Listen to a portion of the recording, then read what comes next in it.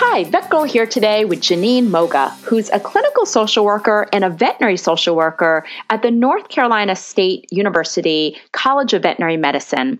And we've had Jeannine on in the past doing VETGirl webinars for us on suicide awareness, on self-care and wellness. And so we're super excited to be able to talk to her today because we think this is such an important topic. Jeannine, thank you so much for taking the time to do today's VETGirl podcast. Thank you so much for having me. So just so our audience knows you, do you mind just giving a little bit of background about how you became interested in the veterinary side of social work and what you do currently at NC State? Absolutely. So I've been working in veterinary social work since 2003. I became interested in the interaction between human and animals and also their relationships and what that meant for health and well-being early on in my graduate training. And then I started interning actually at the University of Minnesota's Veterinary Medical Center as a graduate student and got to see what those relationships looked like from the veterinary side of practice, and became really interested in all of the different ways humans and animals intersect and interact and influence one another. And then along that course, as I've continued to work in veterinary medicine, I've become very interested in occupational health and resilience, specifically because veterinary practices are incredibly busy, and they tend to see the entire range of the human experience, not just the entire range of the non-human animal experience. And so what does that mean for us as practitioners and professionals? What does that mean for us with our occupational health over the long term? That's become a very focal area of interest in my practice. Thank you. I know that the specialty clinic where I work is so stressful, and I definitely utilized your incredible communication skills and your work while I worked with the University of Minnesota. So I actually think it's so important for large veterinary hospitals, especially specialty hospitals or busy emergency hospitals, to have social workers available to their pet owners. Now, we all know that the veterinary field is so predisposed to suicide, burnout, compassion fatigue. And I was just wondering if you could talk to that. Why is that? And why are we such a field that is predisposed to all these factors? That is a really great question, and it's a complicated one to answer. I think for perspective, it's really important to recognize that suicide is a very concerning cause of death worldwide. According to the World Health Organization, a person dies by suicide somewhere in the world every 40 seconds. That's a staggering statistic. And that leads to about 1 million deaths per year. And so it's not just veterinarians and veterinary technicians we're worried about. Obviously, this is a huge problem. But we do know from recent studies that there is a link between suicide and occupation. And in particular, the rates of suicide in veterinary medicine are twice that of other health professionals. And it's estimated that the rates of suicide in veterinary medicine are 4 times that of the general population. And so it does look like being a veterinary practitioner increases the risk of suicide. And it's been very important to start looking at that in more detail to try to untangle why that might be true. We do suspect that there is a sort of interesting constellation of risk factors specific to veterinary medicine. And of course, generally speaking, there are any number of things that might increase your risk of suicide generally. So talking about having an experience of trauma or other adverse childhood experiences, significant losses, a lot of strain in the family, those kinds of things growing up can predispose you to have problems with resilience. We know that having a history of mental health issues, substance abuse, or use, those things can predispose you as well, put you at higher risk. But within veterinary medicine, we see a number of other things that kind of prime the pump for some chronic strain that can make it very difficult over time for us to take care of ourselves and to bounce back. So personality issues, particularly perfectionism, neuroticism, conscientiousness, these things which clearly get us a long way when we are high-performing people, particularly perfectionism, having very high standards for ourselves and for others and really expecting superior performance from ourselves all of the time. That actually can get in the way, and it can predispose us to suicide risk. It can be a real problem for us when we are in very difficult circumstances, when we figure out we can't control all of the outcomes for our patients and our clients, and make us feel really badly about our perception of falling short. Another thing that can be a real problem is professional isolation and even social isolation. So for a lot of practitioners in our communities, they are managing their own practices. They are working many, many hours per week and wearing 50 different hats simultaneously. And this can be very isolating over time because not everybody understands the rigors of that kind of practice. It can draw us away from the social networks that support us. And those networks are incredibly, incredibly important, even and especially when we are really stressed out. We need to have people around us who can listen to us and give us the guidance and the comfort that we need and give us a good ear. And the busier we become and the more we feel like nobody might get it, the less access we're going to have to those people. So that's a really big issue. Of course, you've mentioned, Justine, that veterinary practice is really stressful, and there are all sorts of things that factor into that level of stress, but it tends to be chronic over time. And then one of the things that we really look at that sets veterinary medicine apart from some of the other health professions, in particular with suicide risk, is the attitudes toward death and the attitudes toward euthanasia. You know, if we think about it in terms of the fact that veterinary professionals are trained to utilize euthanasia as a mechanism to prevent suffering and to limit suffering. And our exposure to euthanasia over time could really change our perspective on death being a bad thing. It can make us feel sometimes like death is a good thing for our patients, particularly when our patients are suffering. And I think that that kind of exposure can really shift our attitudes toward death and maybe make us a little bit less inhibited when we think about death as a rational solution to really complex problems. And so I think that sets us apart in veterinary medicine from, say, physicians and dentists and others who are working with life and death situations all the time, working with very complicated medical situations and certainly in very high-stress environments as well. But their attitudes toward death don't necessarily shift over the course of practice. So that's something that's very specific to veterinary medicine that we really have to keep an eye on. And related to that, in veterinary medicine, we have an access and knowledge to and of means, the means by which we can facilitate death. And having access to the means to commit suicide dramatically increases your risk. And so that's another thing we really have to look at. And then last, I would say, and this is not just in vet med, but it's everywhere, it's that there's a great stigma around mental health and mental illness. And it really gets in the way of our ability to talk about mental health issues openly. And in particular, it puts up a barrier such that we can't, or we feel like we can't ask for or access the help that we might need. And if we tie that back to perfectionism, recognizing that those who are struggling with mental health issues might feel like it would make them look like they are not competent or less of a professional or less of a helper than they think they should be. And so that would be an additional barrier to seeking help when that's the thing that they need the most. So all of these things sort of interact with one another to create a very difficult picture and increase our risk for suicide in ways that are very important for us to recognize and discuss openly. It's so hard. I think every veterinarian out there is touched by a classmate or colleague that has committed suicide. And I've had at least 6 to 8 colleagues take their own life or try to. And so I also struggled with suicide ideation during my first year of my residency. And I totally agree. It's something where we talk about quality of life all the time to our pet owners. But when we look at our own quality of life, just because of our long hours, because of our isolation, because of our workaholic personalities, this is definitely an inner battle. Now, I know that you've talked about resilience before, and I was wondering if you could just define what that means and elaborate on what we as veterinary professionals can do for self-care and wellness.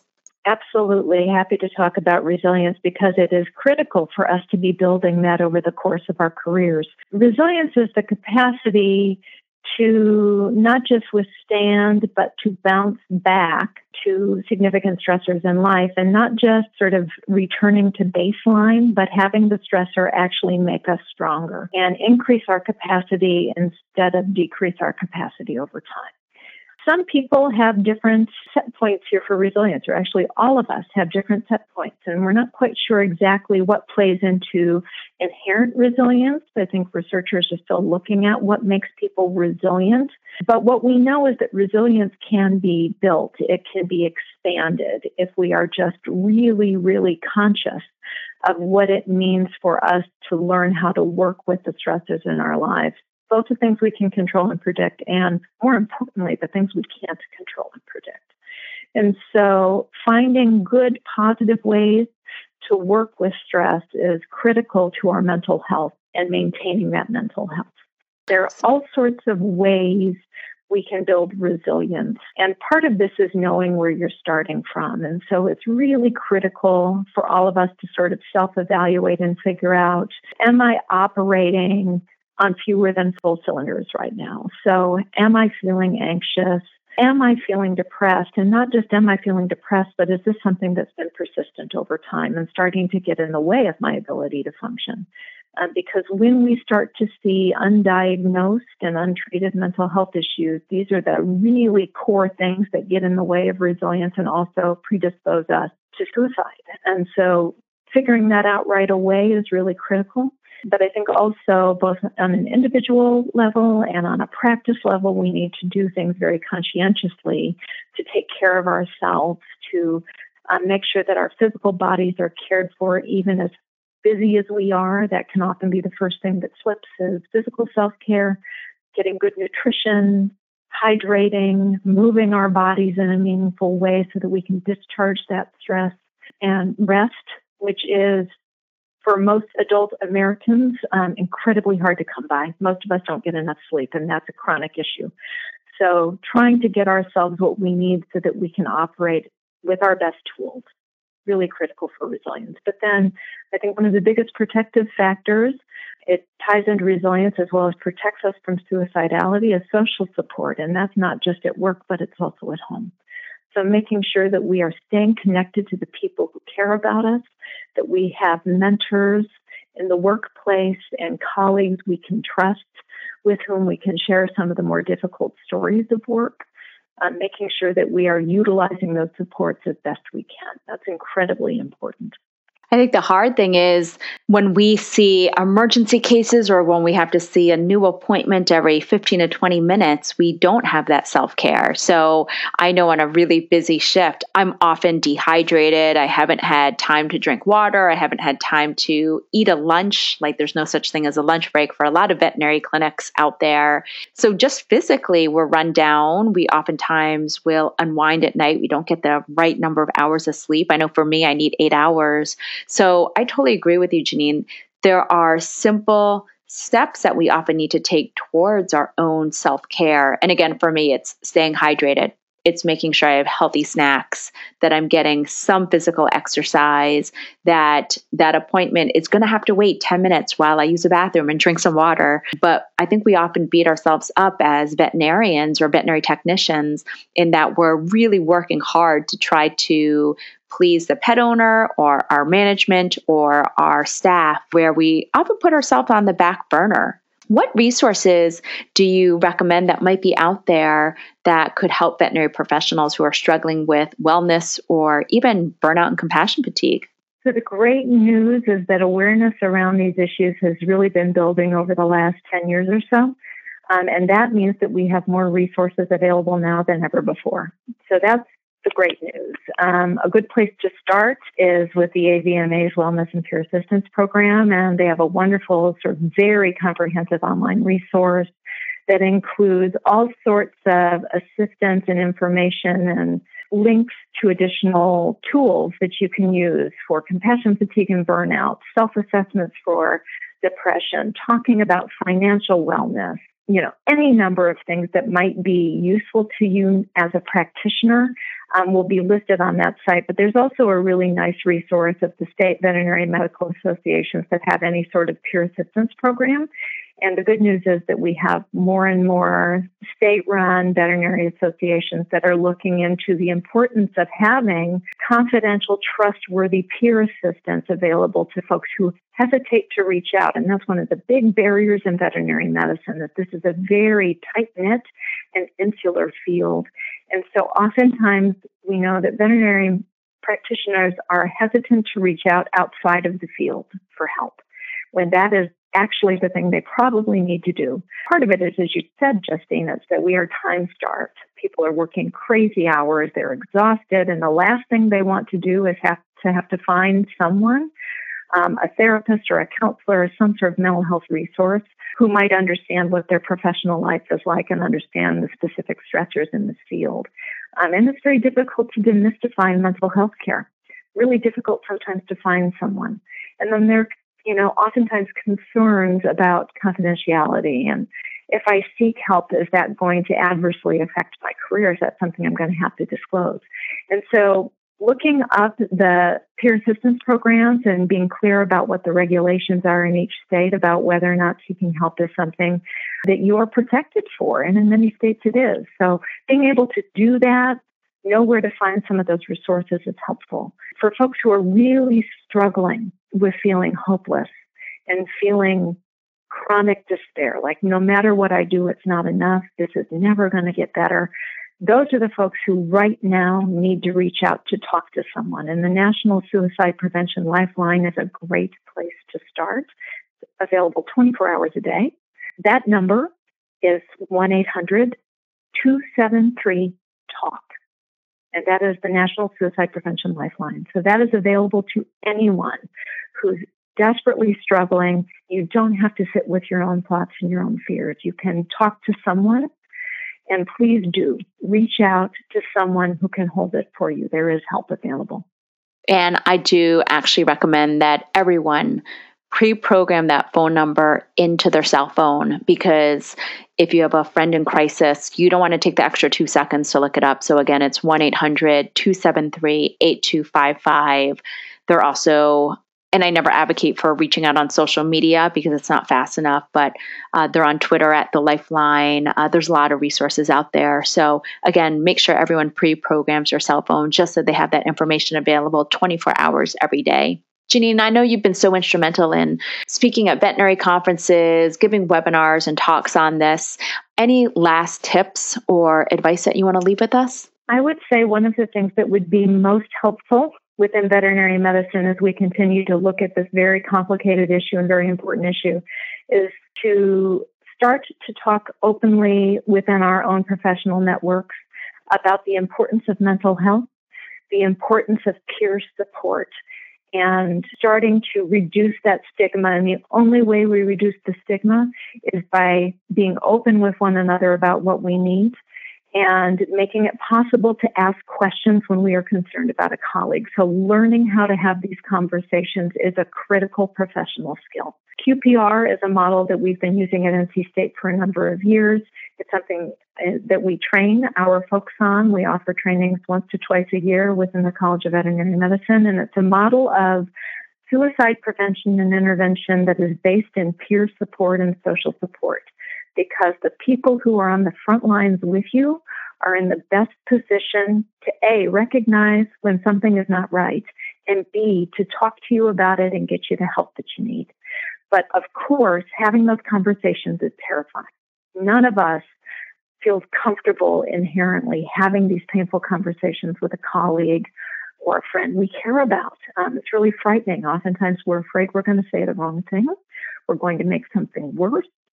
And so having some training and how to have these conversations and how to recognize risk is really important. We want to enable people to seek the help that they need and not be embarrassed by it. And what we know is that, again, these undiagnosed and untreated mental health issues are the primary risk factor for suicide. So we need to be able to keep an eye out for one another and provide that support, especially because most of us spend more time at work, more time in the clinic than we do at home or anywhere else in our lives. And so these are the people we spend the most time with, and we need to be able to support each other.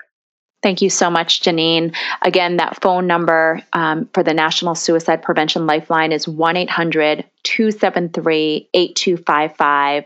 Again, a free great resource is also the ABMA Peer and Wellness Assistance page, which literally you can just Google. The Wellbeing and Peer Assistance has some great information out there. Jeannine, thank you so much for taking the time to discuss this really important topic. And I really do hope that we as veterinary professionals can talk more openly about this, just to increase awareness and just to help heal a friend, heal ourselves, and focus again on how we can have better self-care and wellness. Thank you again. Thank you so much for having me.